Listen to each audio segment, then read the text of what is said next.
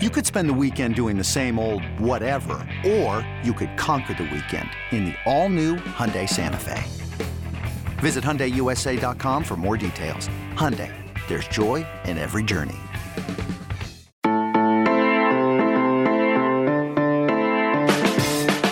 Good morning. It is Wednesday, December 22nd. You are listening to the College Football Daily. My name is Lance Glynn. So if you listened yesterday, I was joined by Chris Hummer to check in on the transfer portal with the early signing period having passed. And I mentioned at the end that today we will be discussing a program that just so happens to be doing pretty well in the portal. In fact, this program is doing well enough that right now they have the number one transfer class according to the 24/7 Sports team transfer rankings. And that, of course, is South Florida. Joining me now to discuss the Bulls' current 13-man transfer class is Will Turner of 24/7 Sports, Bulls247.com. Will, how we doing, man? Thanks so much for joining me. I'm doing well down in West Palm for some basketball, but happy to hop on today. Before we get into the specifics of this 13-man class and maybe talk about some of the players, I really just want to understand the why. And I have a theory, maybe you can validate, and I'd love to hear if Jeff Scott has said anything about this. But he's going into year 3, 1-8 in year 1, 2-10 in year 2. He needs to show progress. Transfers more times than not are obviously more ready to play and more developed than your traditional high school signees. It seems to me like he's going heavy on the portal because maybe he's, I guess, kind of starting to feel a little bit of pressure at South Florida. Do you think that's the case, or is there another reason as to why he's emphasizing that avenue in acquiring players? I think for the first time in college football history, we're seeing players that are entering the NCAA transfer portal that have already been in a college strength and conditioning program, that have eaten at training tables for 3 years now, and they have 3 years of eligibility remaining. And this is something that USF loves. This is a philosophy that USF loves to be able to take advantage of, because they see more value in experience in those guys that are, that have a lot of time left and that have already been in programs for a long time. They see more value in that and trying, as opposed to developing high school kids and, potentially taking a chance on a high school kid and having to redshirt them year 1. In terms of, Jeff being feeling any pressure, I mean, obviously the record isn't very good at 3-18 over the last 2 seasons. I wouldn't say that he's on any hot seat at the time that we're recording this. I mean, there's a lot of momentum. There's a lot of momentum in Tampa and South Florida with their on-campus stadium that's getting built, or that are in talks of getting built. The indoor practice facility is finally getting built. So there's some good momentum there. And they want Jeff Scott to be the main catalyst of that. And they want Jeff Scott to be the main guy that has his name attached to it. So in terms of, feeling the pressure, I don't think it's that. I think obviously you're kind of in win now mode, regardless after going 3-18, because, you want to show the fans that you're committed to winning. And this is going to be the way they do it. But they needed to drastically rebuild their defense from 2021 to 22. And you take a look at most of their transfers and where are they on the defensive side of the football? And, this is going to be a team that is going to have a drastically different defensive unit as a whole, which is something that we've just never seen. And it's kind of an experiment. You saw it a little bit with SMU, one of the sister teams in the American, and now you're seeing it with USF. 10 signees right now via the high school route, the more traditional high school route, 13 transfers. Do you think he's done with both? Do you think they will continue adding from either the portal or in the more traditional way before the February signing period? Or is this kind of it? They'll go in with this 23 for the 2022 cycle. I told Trey Scott yesterday, I think they've got 5. They've got 5 left that they're looking at maximum. And I think a lot of those are going to be portal guys. When Jeff met with the media for early signing period, he mentioned, I want to say it was 1 to 2 offensive linemen, 2 to 3 defensive ends, and 1 to 2 corners that they were looking at. And they've added 2 defensive linemen in Jatorian Hansford from Missouri and Rashad Cheney Jr. from Minnesota. And they've added those 2 guys. So that's kind of 2 of their 3 defensive linemen if they do take a 3rd defensive lineman. But I think they could add a couple of offensive linemen, a couple of cornerbacks, and we'll see what happens from there. But yeah, I think about 4 to 5 more from the portal. I think they're probably done on the high school route for now,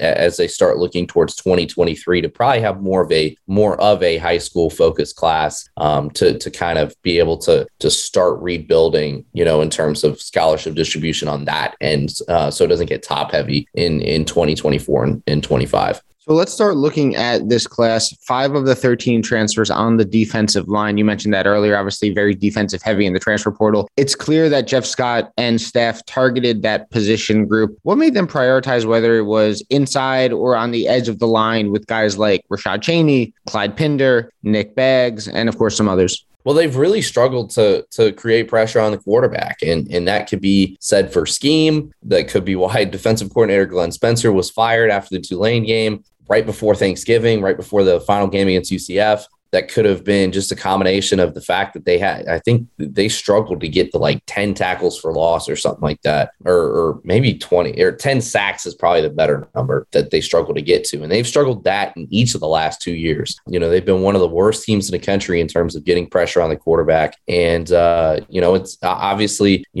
when your best pass rushers are your two stud linebackers with Antonio Greer Jr. and Dwayne Boyles, and you can't really get any pressure from your defensive line, something's got to change. And, a lot of people don't realize this is USF's defensive line coach is DeQuan Bowers, one of the, former best recruits in all of 24/7 Sports' database, one of the best, prospects coming out of Clemson, played a couple of years in the NFL with the Tampa Bay Buccaneers. He's their defensive line coach. And that's a guy that demands excellence and hasn't necessarily gotten it. And like I said, could be a combination of a few things, but yeah, they really wanted to revamp the defensive line. They bring back Clyde Pinder Jr. to the Bay Area. He's an Armwood High grad, which is right down the street from USF. James Ash from Wake Forest is right down the street from USF. He went to Chamberlain. And then Nick Baggs, actually, they were scouting Temple that week when Baggs hit the transfer portal. So it's kind of a match made in heaven there. Liked him the first 3 games. And then they were like, where'd this guy go? And they realized he hit the portal. So they were able to recruit him hard. And those guys are going to be pretty important to the puzzle. Hansford and Cheney, I haven't gotten a chance to really take a deeper look at them just because of the fact that they're brand new. But yeah, I've heard a lot of good things about Rashad Cheney, good size at 6'2", 295. And Jatorian Hansford is a guy that they're really fired up about to be a true edge, maybe stand up a little bit on the outside and kind of be a versatile defensive end / outside linebacker for him. And someone who really caught my eye in the transfer class for USF is Azu Azu. He's obviously someone who stands out both talent-wise and frankly, height-wise from the rest. A big receiver standing at 6'4". Being able to pair him with Xavier Weaver, Jimmy Horn Jr., that can make for a dynamic receiving trio. He's also USF's highest-rated transfer. What are the expectations for him next season with obviously the pedigree of coming over from a school like Clemson? Yeah, it's going to be interesting kind of to see how he fits into the mix. Xavier Weaver had a terrific 2021 last year and was Timmy McClain's favorite target, which was really cool to see for X. He's been a guy that's grinded. But Joe gets into the mix. I mean, 6'4", 224, obviously, was very highly recruited coming out of Clearwater Academy International via Canada. Again, kind of reestablishing that pipeline from Clearwater Academy International. You and I could have a whole other discussion on what they've done over the last half decade. But yeah, Joe's going to be interesting to see how they want to implement him. They're going to have, by my count, 12 scholarship wide receivers for next year. So that's a lot of snaps to distribute among a lot of folks. So we'll see how he goes. I mean, but 6'4", 225, it's hard to keep him from off the field. And it was a really cool moment for Joe because Jeff Scott was his primary recruiter at Clemson. So he was able to bring him back once he hit the transfer portal. And again, just another match made in heaven there. But in terms of expectations, I kind of see him sliding in definitely as a wide receiver 1, wide receiver 2 type of guy that could really, really create some separation on the outside and really, take over games because that's what he did in high school over at CAI. And I think he could do the same thing at USF, once he gets that chemistry with Timmy McClain and some of the other quarterbacks. Well, a couple more from me. 11 transfers in 2020, 9 in 2021, 13 now. Is this just something Jeff Scott is doing because he's only going into year 3 and obviously dealt with COVID in year 1? Or do you foresee this kind of becoming a trend at South Florida where they go lighter on high school kids and heavier on more ready portal entrants, in years to come? it's a really interesting question. New defensive coordinator Bob Shoop called USF the great experiment and kind of what they're trying to do, just as a guy that by early signing day had only been in the program for a few days at that point. So he's kind of on the outside looking in and told folks that, what they could do, it could be a trend-setting job in college football. It's interesting, especially for a group of 5 school as well, to be doing this because, obviously with college football, with the playoff expansion potentially on the horizon and with conference realignment, USF was obviously left out. They're staying in the American while UCF right down the road on I-4 goes to the Big 12. It's going to be really, really interesting to see how this develops. But, they took a lot more high school kids last class than they did this one. I believe they took close to 18, if I remember right. Go back and look here. Yeah, they took 18 between high school and JUCO, and they ended up having 21 in their class with a couple of gray shirts and one that never made it to campus. So, they took a lot more high school kids last year. There were a few walk-on transfers in that 11 that you mentioned, or the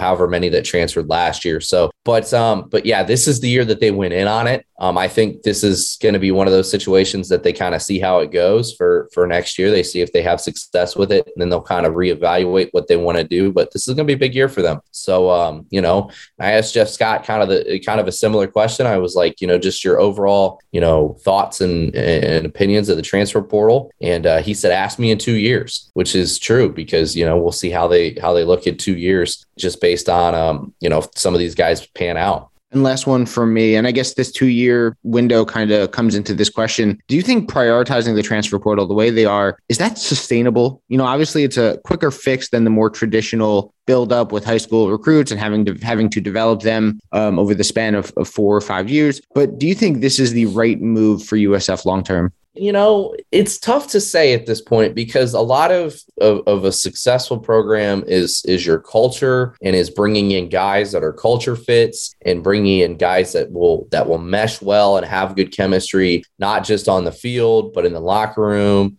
in the dining halls, all that stuff. So I think it's going to be really, really telling for USF. I think they had some guys this year, Jaron Mangum, the Colorado transfer, DeMarcus Gregory, the Ole Miss transfer, Will Jones from Kansas State, Christian Williams from Miami. Those guys did a great job of being culture fits for what Jeff Scott wants to do. And think about where he came from too, is the Clemson co-offensive coordinator under Dabo Swinney, and very family oriented, culture driven program. Say what you will about how the Tigers and how they run their program, but Jeff comes from that, and he's really done a fantastic job of implementing that culture to a T in Tampa with what he's done. So the biggest thing for them is finding culture fits. And I think that's why they waited a little bit longer to start signing some of these transfers and really start the close, is because they wanted to make sure they could get these guys on official visits, meet their families, meet their parents, meet, their grandmas, meet their grandfathers, just to meet the whole family, see if the guy see if not only the player is a culture fit, but see if the family is a culture fit for what they're trying to do. So in terms of sustainability, I think the culture aspect is going to play a huge role into it. I think what USF is building with their indoor practice facility and their on-campus stadium hopes, I think that's going to be a really big piece of the puzzle. A lot of these transfers are coming from programs like Minnesota, Clemson, Missouri, Kansas State, even UCF with Mike Lofton.